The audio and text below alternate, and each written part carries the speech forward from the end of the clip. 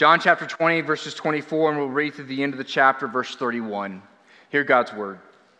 Now Thomas, one of the 12, called the twin, was not with them when Jesus came. So the other disciples told him, "We have seen the Lord." But he said to them, "Unless I see in his hands the mark of the nails, and place my finger into the mark of the nails, and place my hand into his side, I will never believe." 8 days later, his disciples were inside again, and Thomas was with them. And although the doors were locked, Jesus came and stood among them and said, "Peace be with you."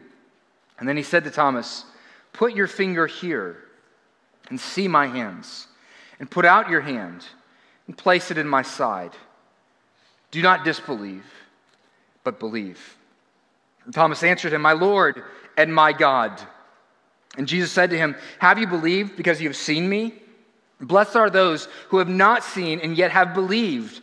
Now Jesus did many signs in the presence of the disciples, which are not written in this book, but these are written so that you may believe that Jesus is the Christ, the Son of God, and that by believing you may have life in his name. This ends the reading of God's holy, inerrant, and infallible word. Praise be to God. Well, I think there are some people who can name the 7 dwarves better than they can name all 12 apostles. But still, there are a couple apostles that have reached critical acclaim and well-known, name status. And one of them is Thomas, because Thomas is known by the moniker of Doubting Thomas. Now, here's the backstory. Jesus is risen the week before. He shows up to the disciples on the day in which he is risen. They're hiding because they're scared. And he shows up to them. He shows them, in that account, his hands and his side. He specifically shows them the wounds. He says, "Peace be with you." All right? And they go, "Oh my, Jesus is risen." But who isn't there? Thomas isn't there. And so during the week, they tell Thomas. Actually, the language is such that they told him over and over again. They kept telling him, "Thomas, we really did see him." All right? But what does he say? "I won't believe it." A little bit about Thomas. Thomas is known for being kind of a cynic.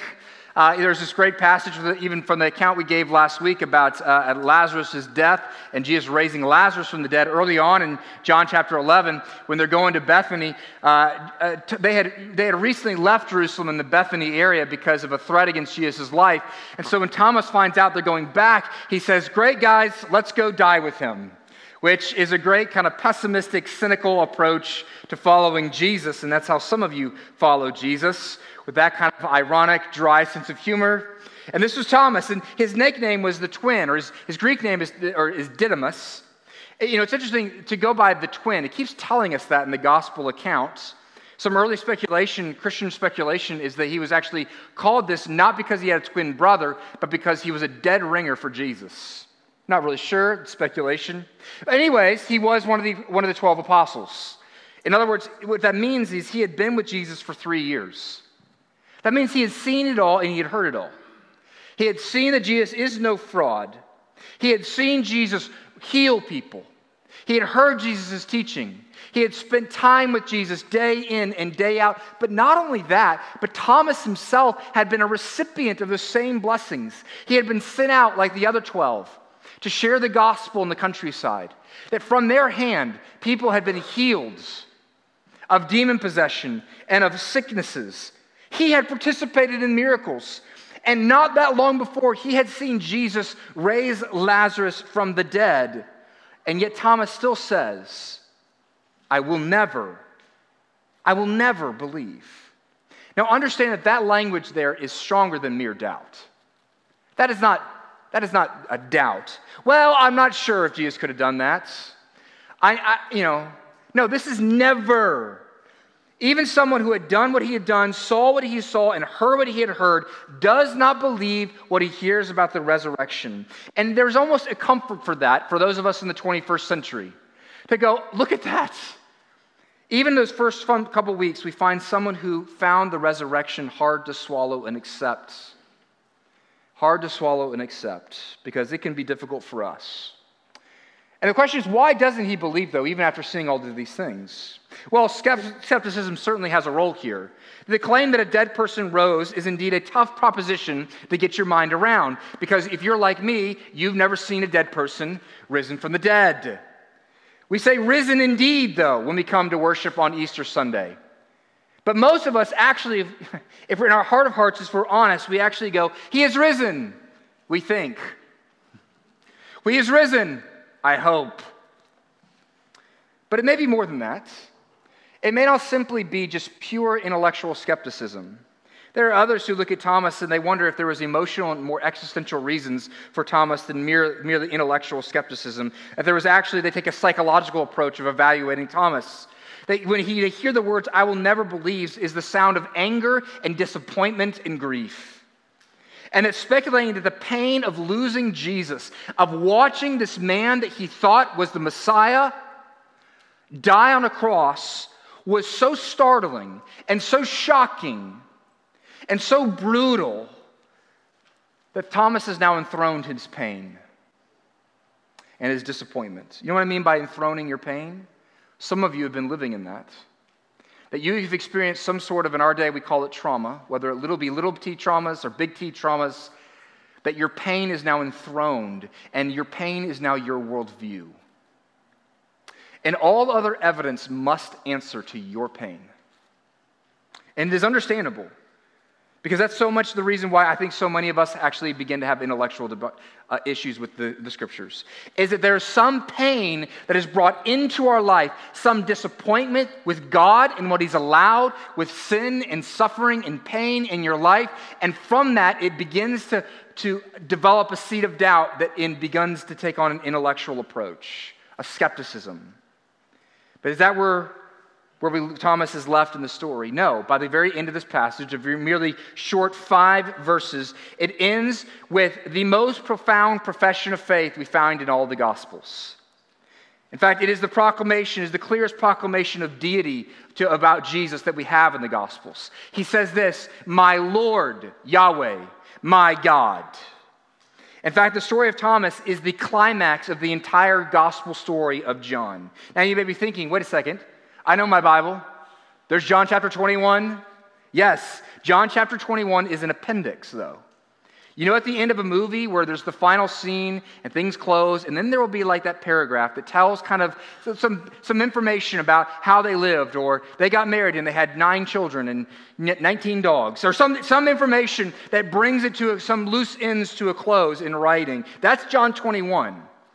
But here at the end of John 20 is the closing scene from a literary approach, that this is the end.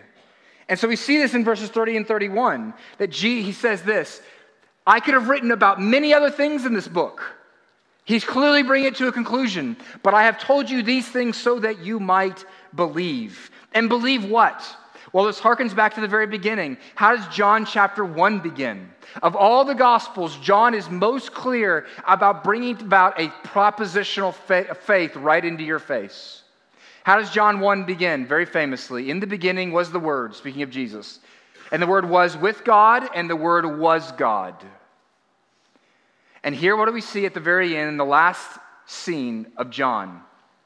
A man declaring with greater clarity, a man who has gone from skepticism and unbelief now believes and makes the clearest declaration of the very thing that John says from the very word go in the book, that this is what I want you to know.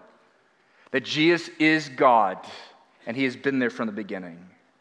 Now, what would turn such unbelief into belief? A couple weeks ago, we looked at what would turn mourning into mission.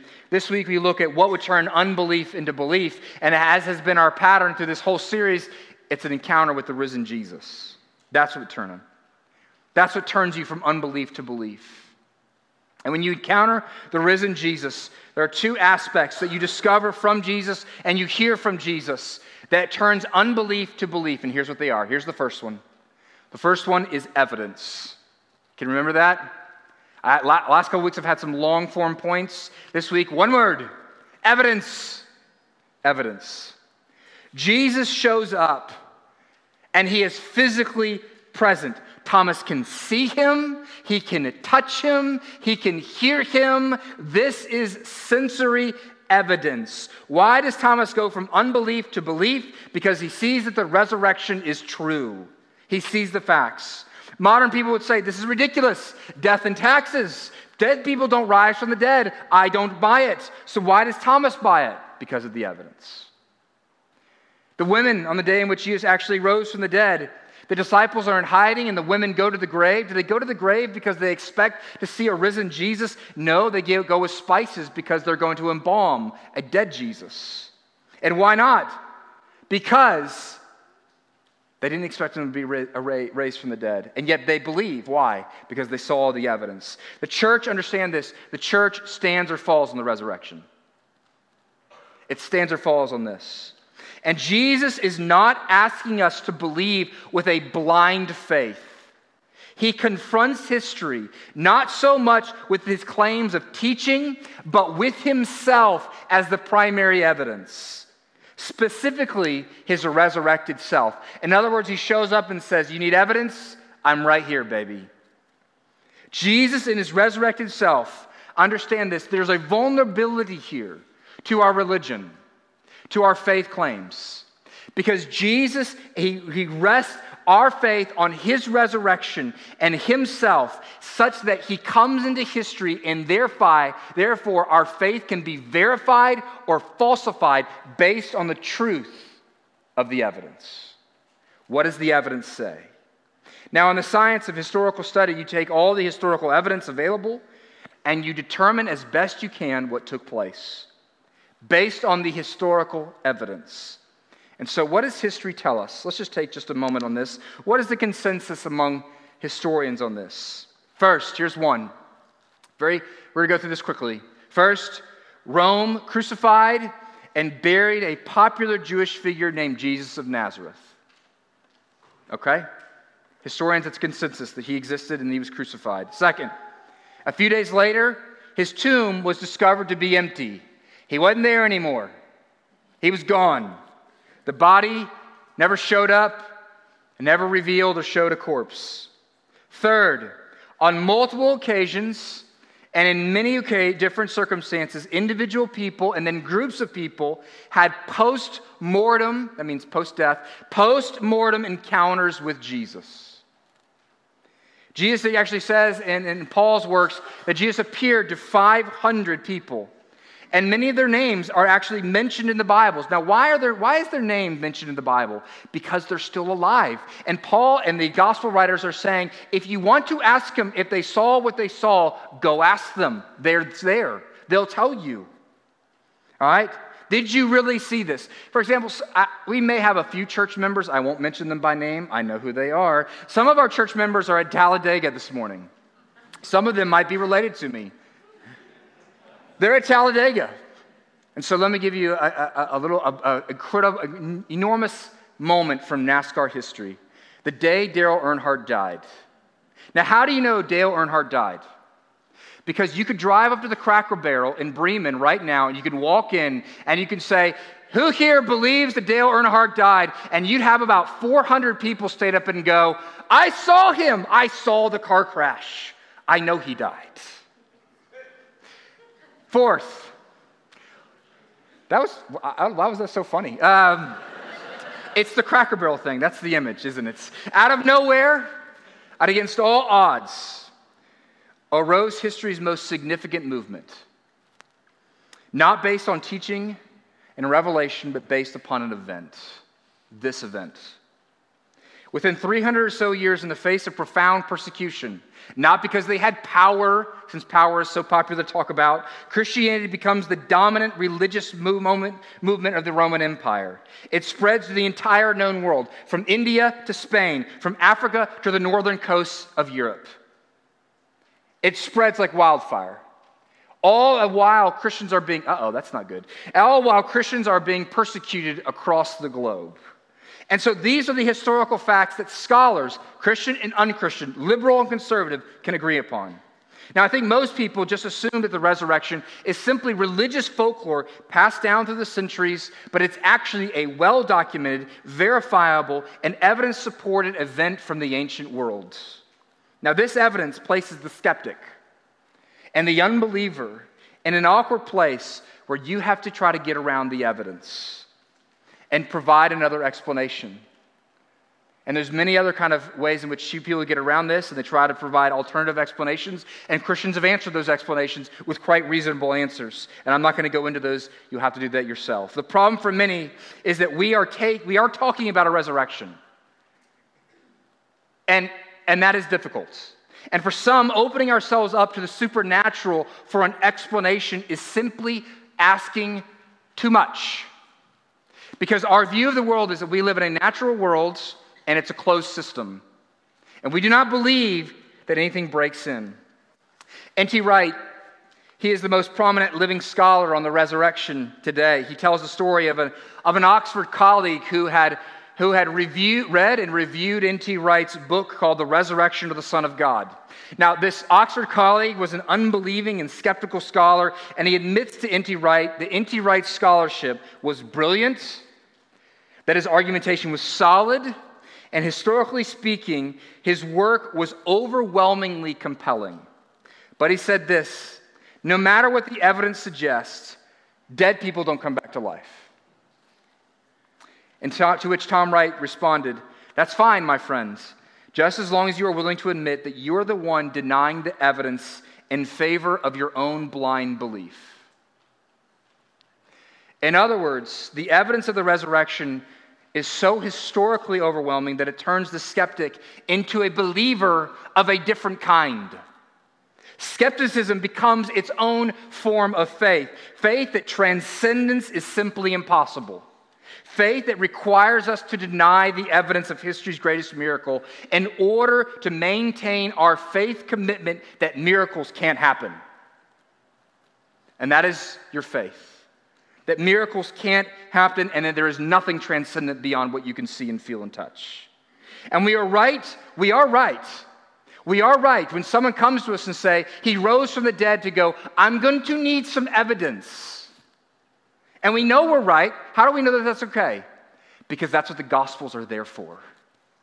John says it, and I have told you these things so that you might believe.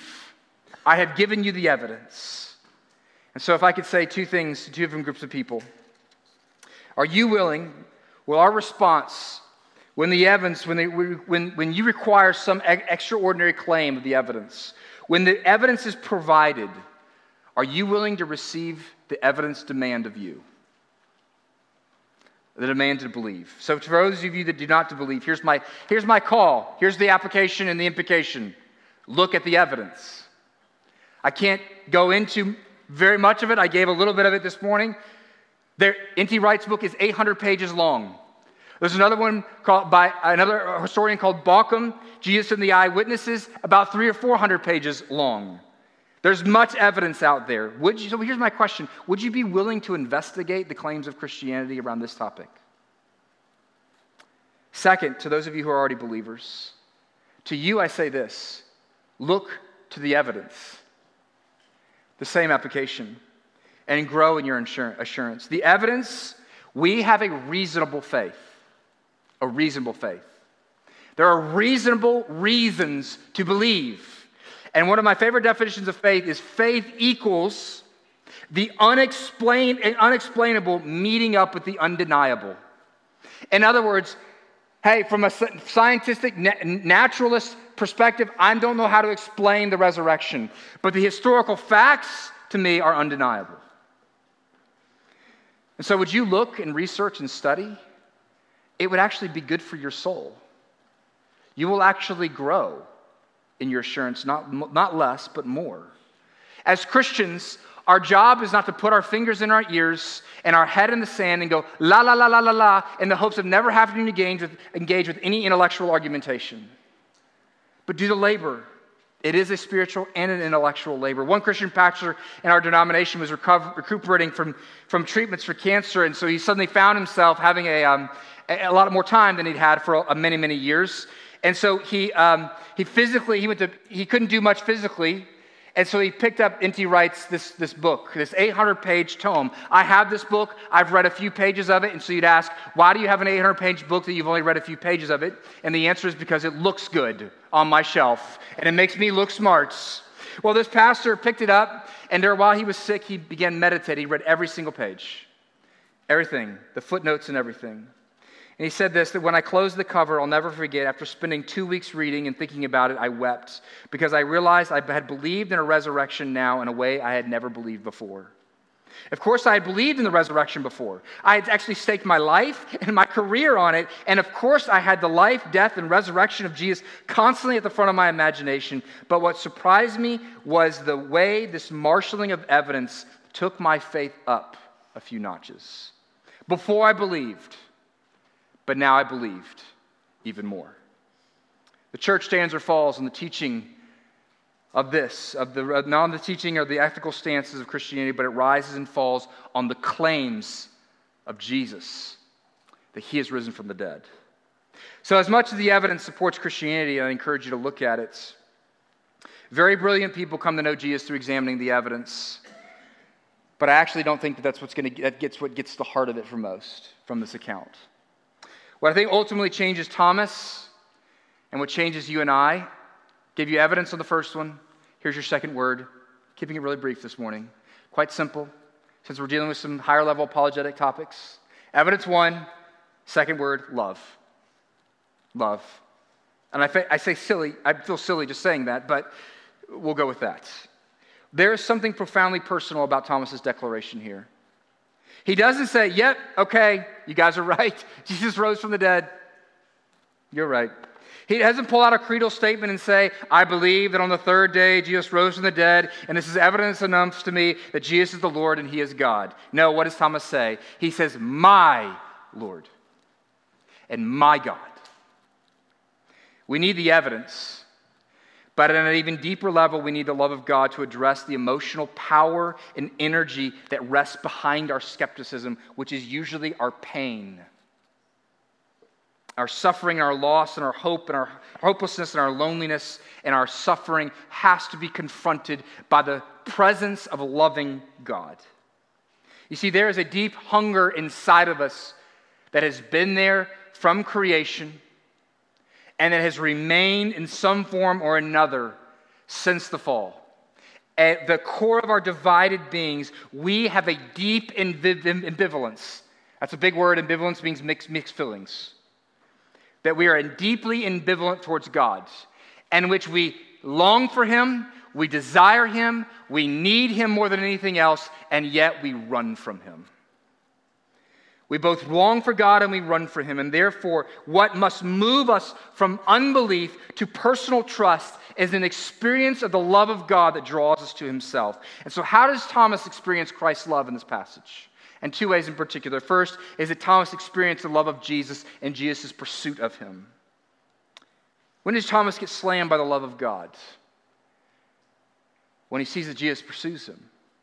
Thomas has told the other disciples, I won't believe you unless I see his hands and I can touch his side. And that's in verse 25. And then verse 27, if you look at the wording, Jesus shows up and goes, you want to see my hands? They're right here. Thomas, I hear you want to touch my side. It's right here. He hears and he pursues Thomas. And understand this, Jesus could have said, Thomas, everybody else from here on out has to simply take the claims of the eyewitnesses, and they have to believe. He actually says that to him. Better it is for those who have not seen and believe. But there's something deeply personal about Jesus' appearance here. He comes and does the same thing he did for the other disciples the week before. And he comes and says, Thomas, I am here for you. See my hands. Peace be upon you. You see, this is what Jesus came to do. He came to seek and save the lost. Even the lost have the outer veneer of a skeptic. And to find out that there is a God who is looking for you and seeking you and pursuing you, that will take you from unbelief to belief. We run away, but he comes after us. Consider the humility of such a love of a God who would do this. To pursue one who runs away time and time and time again. I don't understand it. I keep giving Marvel illustrations, but we're going to go for another one this week for like 3 weeks in a row. I promise we'll take a break next week, mostly because I'm not the one preaching. All right. There's one particular scene where Captain Marvel And in the movie, she's depicted as a female, and she's kind of doing this, it's like this battle, this training exercise with this very powerful person. And you find out after the effects that the movie opens up in this serious and significant battle. And then you find out, oh, they're just training. Well, at the very end, that same person she had been a battle in has now been exposed to be her mortal enemy. And she is in a battle with this person. And he looks at her and says, prove to me that you can actually beat me. And she kicks him about 100 yards, slams him into a rock. And she says to him, I don't have to prove anything to you. Now, here's what I want you to say. The whole reason why I give it to you is this. Jesus, there's no one in history who has more of a right to say that than Jesus to the apostles. You have seen me raise people from the dead, for crying out loud. You have seen me heal people. I have done all of these things in your presence. And yet, you see the humility of Jesus going, one more time. I will stoop. And that Thomas comes with this arrogance and this audacity that every other place in the Bible, hey, when Gideon asks for a sign in the Old Testament, what does God do? You know, that's really unfaithful, but I'm going to give you one anyways. That is the graciousness of God in the face of our skepticism and our doubts, that he would be so humble. Here's what C.S. Lewis said when he wrote about his own conversion. He said this, you must picture me alone in that room in Magdalen. That's the college at Oxford he taught at. Night after night, feeling, whenever my mind lifted even for a second from my work, the steady, unrelenting approach of him whom I had so earnestly desired not to meet. Sorry, this was going to be we're having technical difficulties. That which I greatly feared had at last come upon me. In the Trinity term of 1929, I gave in and admitted that God was God and knelt and prayed. Perhaps that night, the most dejected and reluctant convert in all of England. The divine humility which will accept a convert on such terms. The prodigal son at least walked home on his own 2 feet, but who can duly adore that love which will open the high gates to a prodigal who is brought in kicking, screaming, struggling, resentful, and darting his eyes in every direction for a chance of escape? And yet Jesus, with Thomas going, I will never believe, says, let me show you my hands. Let me come to you and pursue you one more time. And Lewis is saying, I didn't even want to be a Christian. I didn't want to be part of this. Think of the humility of God that would take a convert on such terms. I mean, think if you married someone like that. You know, I don't really want to marry you. I really don't actually want you in my life at all. But eHarmony or Match.com has said that our evidential algorithm is really going to fit us together really well, so I'll show up and marry you. Would you take somebody and marrying them on those terms? No way. But the pursuing relentless love of Jesus says yes way. Yes way. The other way we see his love is not just his pursuit, but his wounds. Who has ever heard of a God who is speared and who is gored and who bleeds and who suffers? God is willing to taste poverty and hunger and thirst and pain and to do it all in the face of rejection and betrayal and doubt.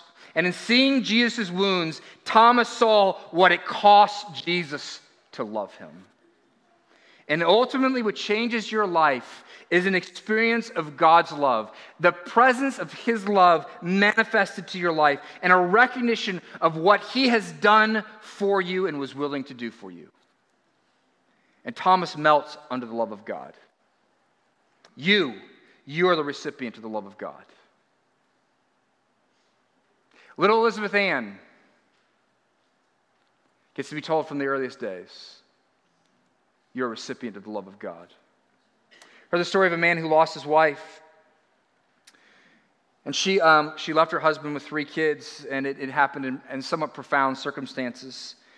She was pregnant with her 3rd child when they discovered that she had cancer. And the doctor said this to her, now, we think we can beat this cancer. But if we do everything that we're going to have to do to beat this cancer, the baby inside of you will die. Your choice.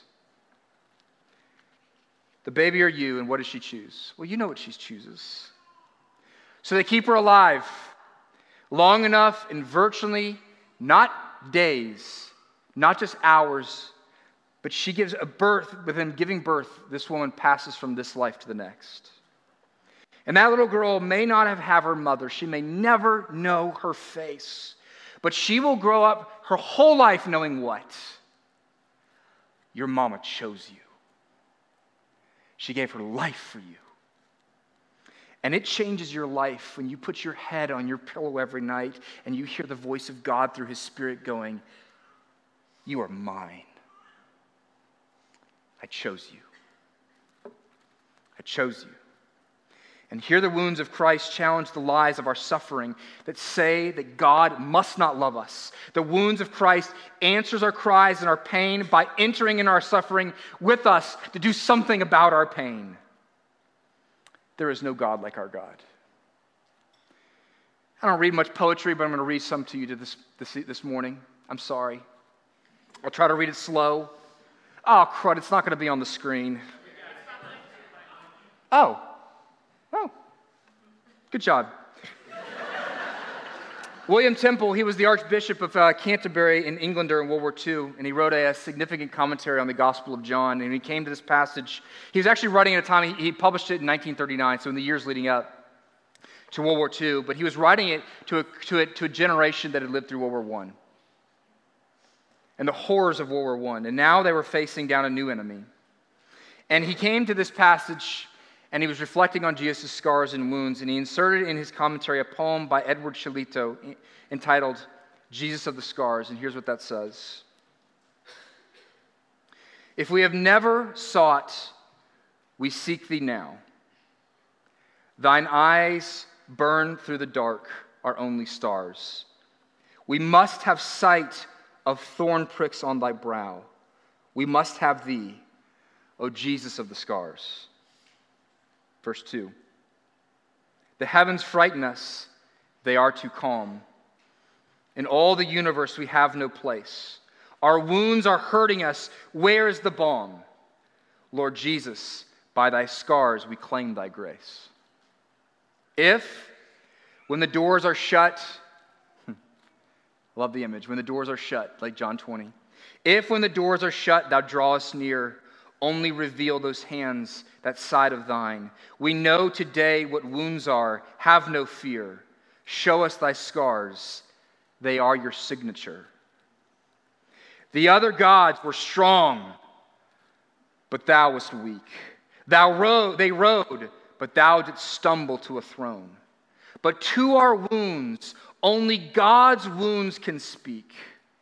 And not a God has wounds, but thou alone. Jesus, do you love Thomas? Jesus, do you love Cade and Callie and Ryan? Jesus says, yep, I sure do. And we say, we need evidence. Put it in writing, Jesus. So he writes, I love Cade. And you're like, Jesus, you didn't sign it. Sign it. And he looks up and says, here's my signature. This is the sign of my love to you. Let me ask you, have you encountered the love of Jesus? The one who would die and be raised for you. Frederick Buechner said this, nearly 2,000 Easters have taken place since Thomas's day. 2,000 years of people claiming the tomb was empty and Christ alive, but it is not enough for us. If we are to believe that it really happened, if we are to believe in such a way that it affects our lives, the only way any of us believes, we must somehow today see Jesus for ourselves.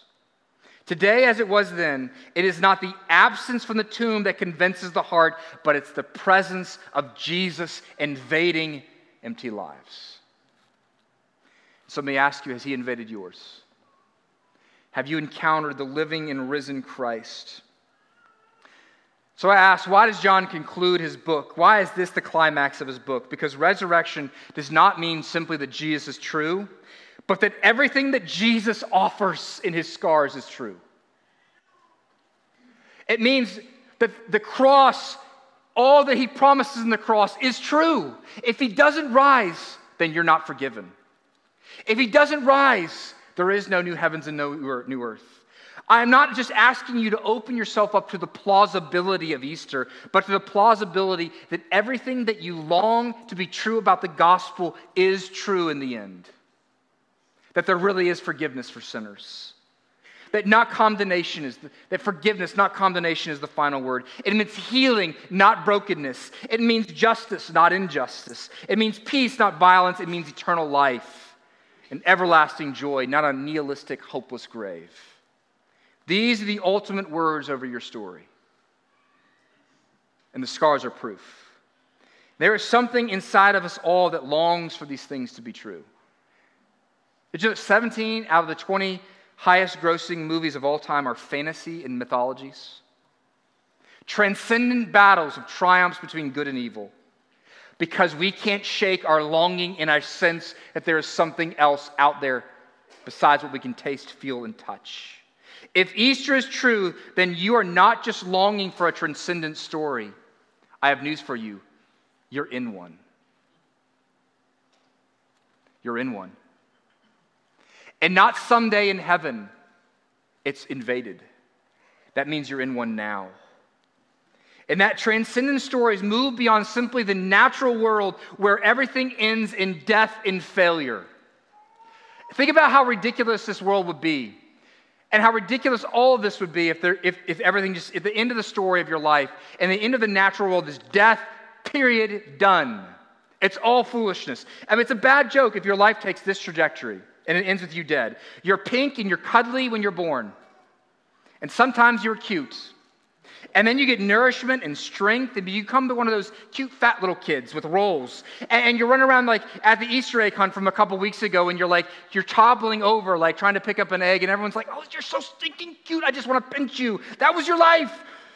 And then you grow up and you get a little bit stronger. Then you hit middle school. Skip that part though. Things get a little bit rough. And then you get to high school and college, and you're stronger and you're full of energy and you're beautiful and your brain has the ability to discover so much. And you find someone to do life with. And you love each other and you have a kid. And you go on vacation together. You raise a family together. And then you get sometime in your 40s. Let's say 45. And at 45, you're at the top of the mountain. And then you begin to have the sense that you're cresting a hill. And you think, well, this isn't so bad, at least at first. But then it begins to pick up speed on the back end. And pretty soon, none of your joints work, and you can't hear. And why can't you hear? Because if you're like me, there's ear hair growing at such dense levels. Of course you can't hear. And so your ear hair clogs your hearing, but while your ear hair is growing at unbelievable rates like poana grass in spring, meanwhile the hair on the top of your head is receding like the shoreline of California. And so eventually your stuff just doesn't work well, and then your friends start dying, and your mind slowly leaves you, and then you're in a nursing home with all of its disgusting and pungent smells, and then you die. Is that the trajectory of the whole thing? That's what the natural world says. No, that is not the trajectory. Jesus is the first fruits of a great harvest. And the statement that there is a transcendent story, and for everyone who belongs to Jesus, your sorrows and your physical sufferings are merely a small chapter in a long story, that death is actually the true turning point, that actually it begins to go up from there. It just gets better and better every day on that side of eternity. And you know what we call a transcendent story that echoes upward into eternal joy and glory? You know what we call that? Life. Life in Jesus Christ. John chapter 31, but these things are written so that you may believe that Jesus is Christ, the Son of God, and that by believing you may have life in his name. He who has ears, let him hear. Let's pray.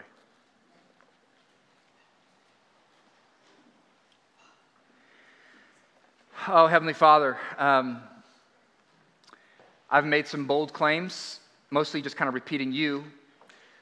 And Lord, I'm writing checks that I can't cash. And I'm going to need you to cash them for me. So, Spirit of the living God, I pray that you would come and make the risen Christ present in the lives of individuals here this morning. Whether it's in their seat right now, or it's in picking up God's word and hearing from the eyewitnesses there, or maybe even having to go further and reading 800-page tomes on the resurrection. But Lord, would you come and be present and show yourself? And invade the lives of the skeptics who have a deep hurt and who long to know. Who long to know, is there a God? And does he pursue me? And if he finds me, does he love me? And would they find that your answer is yes? We pray this in Jesus' name. Amen.